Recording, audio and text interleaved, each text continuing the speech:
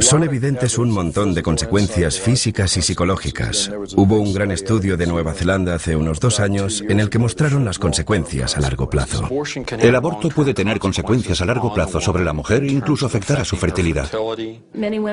Muchas mujeres se vuelven estériles o sufren problemas con sus órganos femeninos y terminamos teniendo que practicarles una histerectomía completa. Nunca podrán concebir más hijos. A una de nuestras pacientes, la fuerte potencia de la máquina de aspiración del aborto le causó el colapso de las trompas de falopio y nunca pudo tener más hijos. El aborto es una cirugía y conlleva importantes riesgos. A diferencia de las cirugías que salvan la vida o alivian el sufrimiento, el aborto es una cirugía elegida por conveniencia que rara vez se lleva a cabo para salvar la vida de la madre. Yo no estuve durante la intervención, pero entré al final y nunca he visto tanta sangre. Había sangre por todas partes. La llevamos a la sala de recuperación y empapó la cama. Tuvimos que cambiársela un par de veces. Su presión arterial no era constante y el médico se marchó. Estaba muy preocupada por ella y traté de decírselo a él, pero su novio quería llevársela a casa. Su presión se estabilizó un poco, pero yo creía que no era suficiente. Tenía la sensación de que algo no iba bien. A las 10 se marcharon. El novio dijo que si ocurría algo, que me llamaría inmediatamente. A las 4:30 llamó al doctor y sin coger el historial médico le dijo que la metiera en una bañera con agua caliente y cuando lo hizo, la última gota de sangre que quedaba en su cuerpo se agotó. Me llamó sobre las 6 y me dijo, ha muerto. La autopsia no mostró nada, no se presentaron cargos y no pasó nada. Los periódicos no llamaron y nadie acudió. Matamos a esa mujer e hicimos más abortos al día siguiente. Durante mucho tiempo he visto a chicas que han muerto por el aborto y en el certificado de defunción veías algo del tipo muerte repentina por un problema terapéutico en los ovarios o algo parecido. Los familiares estaban tan afectados por lo que había pasado y tan avergonzados de que su hija hubiese muerto por hacerse un aborto que no fueron a por nosotros. Mira, un aborto hace a un doctor casi a prueba de juicios, porque las mujeres están tan avergonzadas por haber abortado e incluso por haber sufrido una carnicería, como una histerectomía, que no van a decir nada a nadie sobre eso, porque no quieren que se sepa. Atendimos a una modelo de 22 años que bailó y saltó sobre la mesa haciendo reír al doctor porque no llevaba ropa interior. Estaba embarazada de 22 semanas. La pusimos sobre la mesa. Hay una maniobra llamada maniobra de Hansen. Puede hacerla el mismo doctor o cualquiera.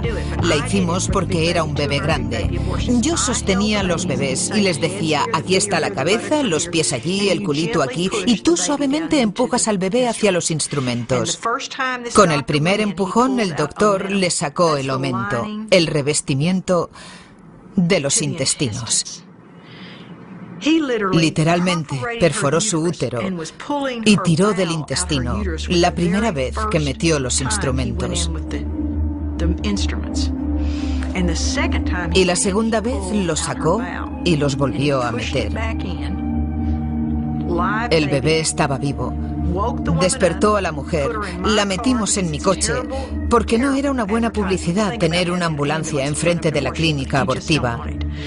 Así que la metimos en mi coche y nos la llevamos, no al hospital más cercano o a otro donde la atendieran mejor. La llevamos a través de la ciudad a un hospital que nos ayudase a encubrir lo que habíamos hecho. Y el cirujano recoge a esta chica que tiene a un bebé perfecto dentro con sus intestinos fuera en su vagina y la suben al quirófano. 7 médicos estaban operando al bebé y a esa chica. Tuvieron que hacer una colostomía para la resección del intestino y vaciar su bolsa dentro. Sacaron al niño, lo enrollaron en cortinas desechables y lo incineraron en el hospital. Esos 7 médicos falsificaron los documentos. Así matamos al bebé. Los doctores falsificaron los documentos. Le dijimos a esa chica que tenía un embarazo abdominal y ella no nos demandó. En Roe, el Tribunal de Justicia hizo del aborto una decisión entre una mujer y su médico. El resultado real de Roe es que decidir si quedarse con el bebé o poner fin a su vida, en la gran mayoría de los casos se deja en manos de una mujer en crisis, consultando a una persona que se gana la vida vendiendo abortos. el ring de la caja registradora ha sustituido al llanto del recién nacido. La mayoría de las mujeres en América que han abortado te dirán que nunca han visto a los abortistas. Nunca ven a ese doctor hasta que lo tienen entre sus piernas en la clínica de aborto, violándolas con su instrumental. Las mujeres casi nunca consultan a sus médicos. Ellas van a una clínica, han decidido que quieren abortar. Así que esta idea de la importancia del papel del médico personal es una fantasía. El tribunal habló en términos del tipo: tenemos un médico, una relación médico-paciente. Se supone que un médico debe hacer lo mejor para su paciente. Y si escuchan los testimonios de estas mujeres, ellas no veían al médico hasta que les practicaba el aborto. No hay una relación médico-paciente. Con el éxito de Roe contra Wade en los tribunales, la organización racista y eugenista de Margaret Sanger pasó a ser una parte de la cultura americana. Una nueva industria multimillonaria se inició con Planned Parenthood en primer plano. Esta industria mantiene su influencia y poder con los mismos argumentos y las mentiras usadas originalmente para despenalizar el aborto en 1973. Hay dos grandes mentiras sobre el aborto. Una, que no es un bebé. Y dos, que es bueno para la mujer. También debemos examinar otra motivación de Planned Parenthood en la industria del aborto: el deseo de ganar dinero para su causa. El dinero de la venta de la educación sexual, de la venta de anticonceptivos. Ellos saben que harán millones en un año. Después vendiendo abortos para subsanar los fracasos, a veces vendiendo parte de los bebés que provienen de los abortos. Es fácil ver que la industria del aborto es un ciclo sin fin de ganar dinero. Solamente cuando las mujeres planifican su familia, la industria del aborto pierde. No creo que nadie alguna vez pensara que veríamos una industria crecer en gran parte gracias al dinero en metálico. Una industria que está muy poco regulada para hacer abortos. Y están utilizando el dinero de nuestros impuestos. Un tercio de sus $1.000 millones del presupuesto son nuestro dinero. Ellos han trabajado muy duro para aprender cómo conseguir los fondos médicos y quieren aumentar los fondos de impuestos a $700 millones al año. A Planned Parenthood se le permitió hablar con nosotros. Y otras organizaciones hablaron con nosotros. Profesores liberales nos hablaron de la educación sexual. Nunca nadie habló del bebé. Producto de la concepción. Puede eliminarse si se quiere.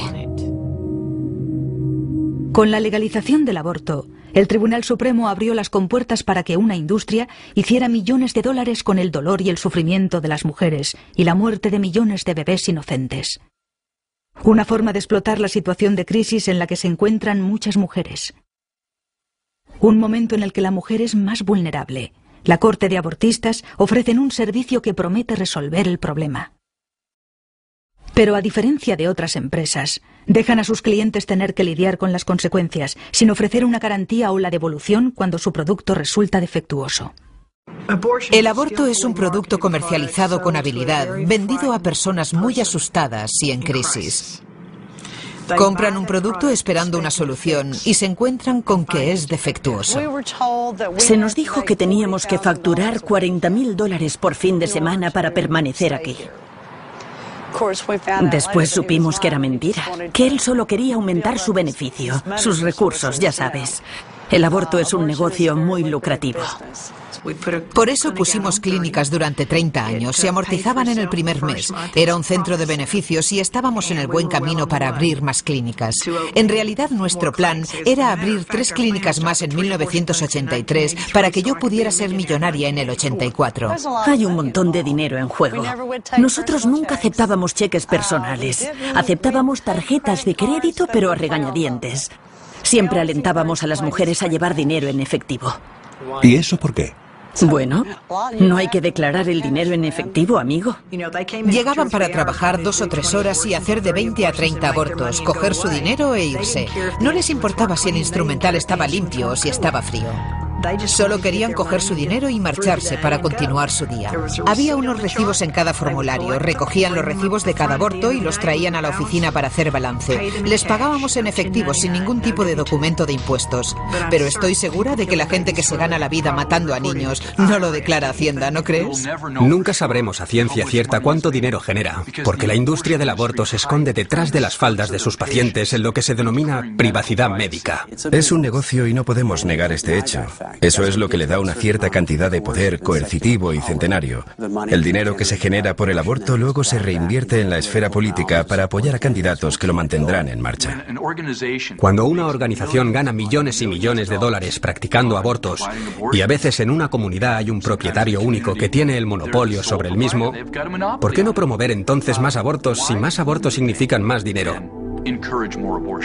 Más dinero significa que pueden volver a las arcas del gobierno, como en el caso de Planned Parenthood, y decir, mira todo lo bueno que estamos haciendo, y pueden pedir más dinero al gobierno. Planned Parenthood se está expandiendo ahora. Se están construyendo gigantescos abortorios anticipándose a la socialización de la medicina, porque tienen la esperanza de que si un demócrata se convierte en presidente de los Estados Unidos, habrá una medicina pública y podrán cobrar entre $1.000 y $1.500 por aborto, incluso durante el primer trimestre, y que todos serán pagados por el gobierno. El abortista tiene un interés económico en que la mujer aborte porque se le paga por hacer ese aborto. No se le paga si no lo hace. Entonces, ¿qué cree usted que él va a aconsejarle? Sabíamos cuántas personas, cuántas llamadas teníamos y qué porcentaje se llegaba a realizar. Y sus argumentos se basaban en ese porcentaje de abortos completados. Y llegaron las primas y se podía hacer mucho dinero con eso. Si ayudar a las mujeres fuera la esencia de la industria del aborto, el servicio de llamadas para acabar con la vida de los bebés se ofrecería por mucho menos dinero, pues normalmente son caros. Las clínicas podrían seguir en el negocio y obtener beneficios. Pero esto no es así. El abortista y el abortorio prosperan aprovechándose de las mujeres en crisis. Muy pronto ya no se trataba de vender abortos a otras mujeres, se trataba de dinero. Vi la posibilidad de hacer mucho dinero. Contestaba el teléfono en mi casa por la noche porque no podía permitirme perder un aborto. Solo les dejábamos ver si sus test de embarazo se volvían positivo o negativo y teníamos en la pared un gráfico que mostraba cómo son el test positivo y el negativo. Si era positivo, nuestra gente estaba preparada para cogerla del brazo y apretarla. Si veías que estaba confundida, apenada porque se acababa de enterar de que estaba embarazada, si estaba preocupada, la cogías del brazo y le apretabas consiguiendo su atención y le decías, si dispones de dinero nos encargamos ahora mismo. Me hicieron una prueba de embarazo. Me dijeron que era positiva y me preguntaron si tenía dinero. Me dijeron que si no lo tenía ese día tendría que volver y me costaría más dinero porque estaba justo en el punto de la semana 13. Sabíamos que si ella volvía a su casa y lo hablaba, podrían apoyarle y ayudarle y decirle que abortar no era la respuesta. Pero si ella rectificaba en ese momento, la atendíamos. Sin embargo, un porcentaje de las pruebas de embarazo eran negativas. No todas daban positivo. Y no olvide que cuesta el mismo dinero hacérselo a una no embarazada que a una embarazada. Así que si el test daba negativo, teníamos una técnica de venta diferente. Le decíamos, la prueba da negativa, pero este test no es suficientemente sensible para detectar un embarazo de poco tiempo. Puede que estés embarazada, aunque esta prueba dé negativo. Y si quieres, podemos saberlo con seguridad hoy mismo. Nos decía que bien, que quería hacerse la otra prueba. Nos limitábamos a hacerle una ecografía y como si se la hiciéramos a cualquier hombre, mujer o niño, podíamos encontrar un embarazo. Solo hay que encontrar una mancha y todos tenemos alguna mancha en el abdomen. Esa chica no sabe cómo es un útero embarazado o no, por lo que únicamente hay que encontrar una mancha en el abdomen. Le dices, mira, aquí está, estás embarazada. Ella se conmociona, la coges del brazo y le dices, mira, si tienes dinero podemos hacernos cargo esta misma noche.